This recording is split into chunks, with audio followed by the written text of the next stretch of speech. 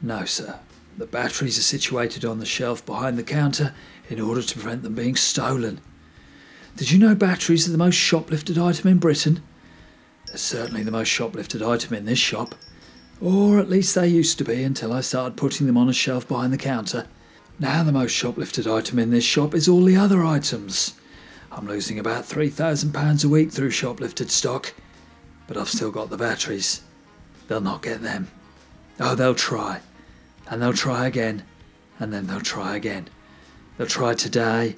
They'll try tomorrow. They'll try on Christmas Day. And they'll try on New Year's Day.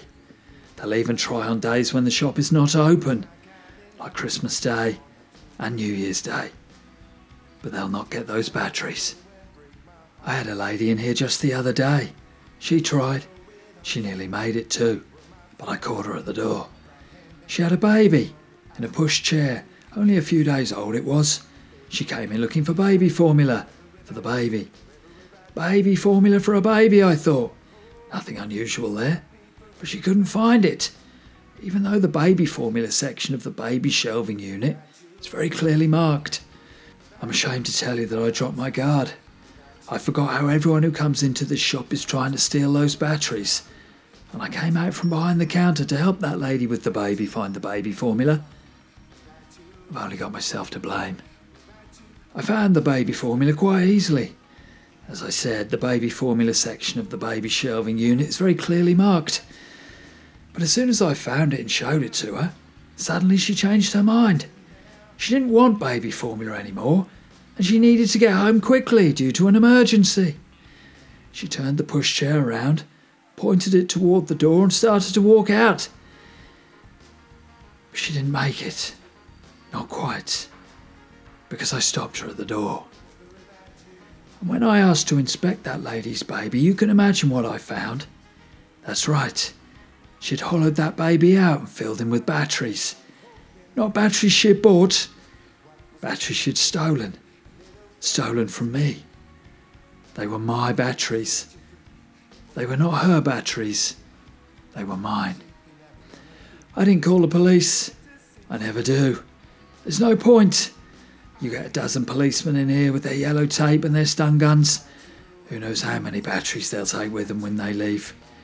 We need them for evidence, they say. I've heard it all before. No. It's easier just to deal with it myself. But just as hard as I tried to prevent battery thieves gaining entry to this shop, they tried just as hard to get in here. The lady with the pushchair and the hollowed out baby was back in here the very next day, despite the fact I'd told her never to return. This time she'd brought her husband with her. Large man he was, large but quiet, didn't speak a word. She told me she was so ashamed of what had happened the day before that she wanted to apologise to me in front of her husband. I let her talk, quite enjoyed the performance if I'm honest, but when she turned to leave I was waiting for her at the door, and when I carried out an inspection of her husband, you can guess what I found. That's right, hinges. Hinges all the way down the side of the man. Opened up like a cigar box he did. And you don't need me to tell you what I found inside, but I will anyway. I found batteries inside. Lots of them. Like I said, her husband was a large man. I took the batteries off sale once, hid them in a box underneath the counter and never said a word about them. Anyone came in asking for batteries, I played the fool. Told them I didn't have any. Told them I didn't sell them. Told them go down the road and get some at the battery shop. It didn't work. They kept coming back. Said they'd heard a rumour. Said they'd seen someone walk out of here with some batteries in his hand. So there they are. Those batteries, so highly prized, on display but out of reach. People ask me about them just as you did. I get asked about them all the time. But I tell everyone the same thing. Sorry, sir. Sorry, madam. Those batteries are not for you.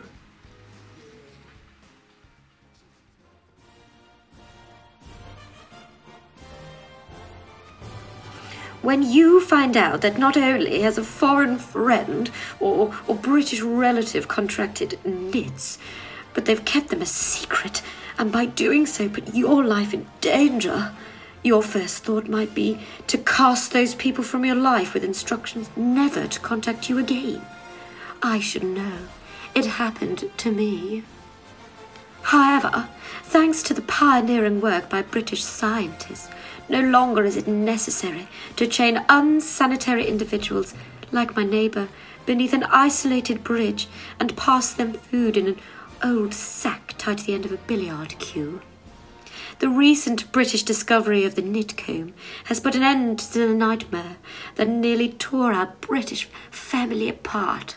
This groundbreaking British discovery will hopefully be the first step in putting an end to the thousands of people every year placed in long-term isolation to ensure the continued safety of the general British public. Whenever someone British you love becomes infested with nits, just carefully draw one of these British-made combs through their British hair and watch as the lice are removed completely. It is my solemn hope that this incredible British invention will finally see an end to the thousands of unfortunate people burnt at the stake every year for allowing their heads to become a haven for scalp lice.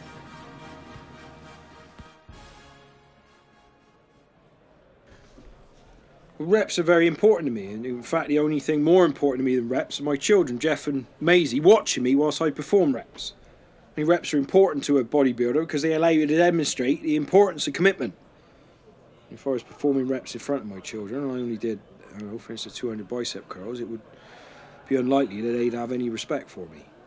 The reason it's so important for them to stand and watch me doing the reps, friend of ours in the gym, is that it teaches them the importance of respect. Respect for me.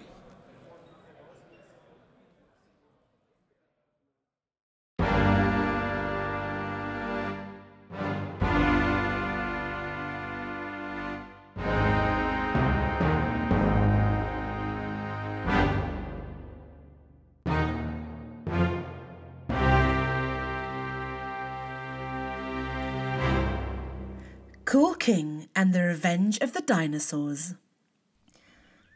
Like all cool people, Cool King liked animals. Cool King's favourite animal was all animals, but he also liked all the other animals too. One day, the court jester was leaning on the battlements, thinking of ways to amuse Cool King, and as he scanned the kingdom for inspiration, he saw the unmistakable shapes of some dinosaurs crowning the horizon. At first, the jester thought he was mistaken, and the unmistakable shapes were something else. But when he looked again, he was certain, and ran off to tell Cool King. "Your Majesty! Your Majesty!" shouted the court jester as he burst into the throne room. "I've just seen some dinosaurs, and they're heading this way." "Dinosaurs?" exclaimed Cool King.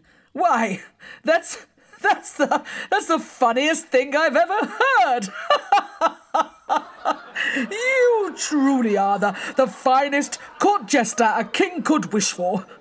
Nobody has seen a dinosaur around here for at least 10 years, and yet you pretend you have seen one for my amusement. Oh, bravo!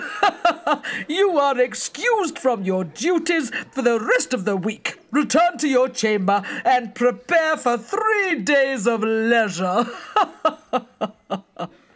The court jester bowed graciously to Cool King before leaving the throne room. About a mile from Cool King's castle was a small settlement of around 100 families. Though it had taken almost a century for the village to establish itself, it was totally destroyed and all the inhabitants trampled to death or bitten in half by the dinosaurs in approximately 30 seconds.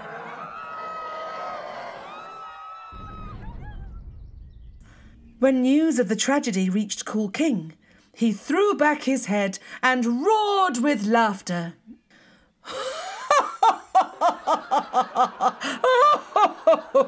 "Oh my goodness!" yelled Cool King. "That court jester is really quite a character.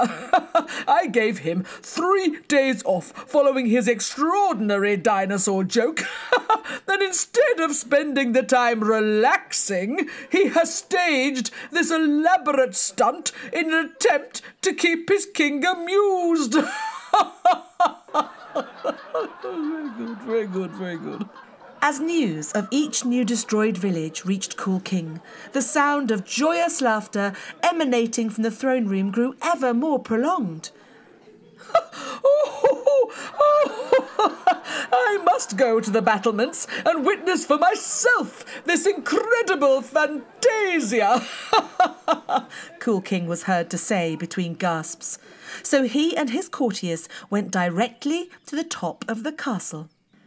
When they reached the summit of the very tallest turret and looked out, their eyes were met with a scene of unparalleled devastation. The dinosaurs had rampaged across the land, destroying villages and trampling hundreds of Cool King's loyal subjects to death. After a few moments, the stunned silence on the battlements was broken by the sound of laughter.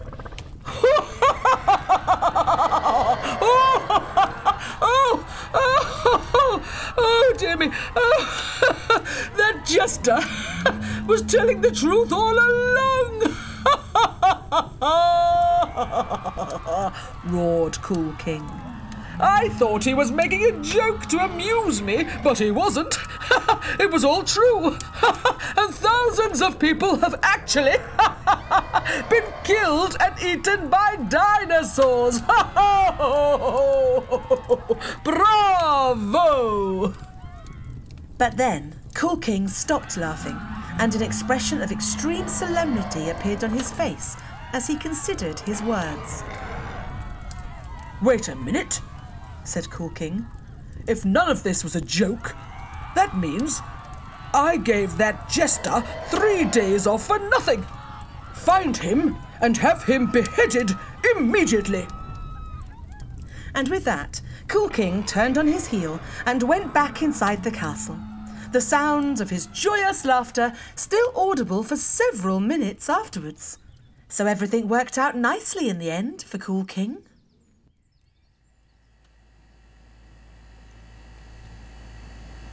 Hello, Nathan Pickledon here with some more poetry. Now, if you're a regular listener to this programme, you'll probably remember that I recently spoke to a gentleman at the offices of the publishing company I submitted a manuscript to.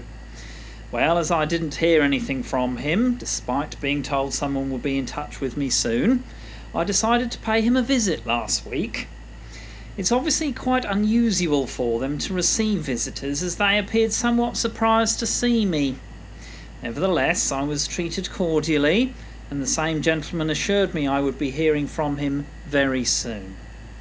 It was nice to put a face to a voice, because, of course, you never know when you may need to pay a second visit to someone under cloak of night if the promises they make to you are not kept a second time. This poem is called The Inevitable. Tick, tock. The bomb is ticking. Time moves on, inexorably, unrelentingly, inescapably. Detonation is the fault not of the bomb, but of those that set the timer.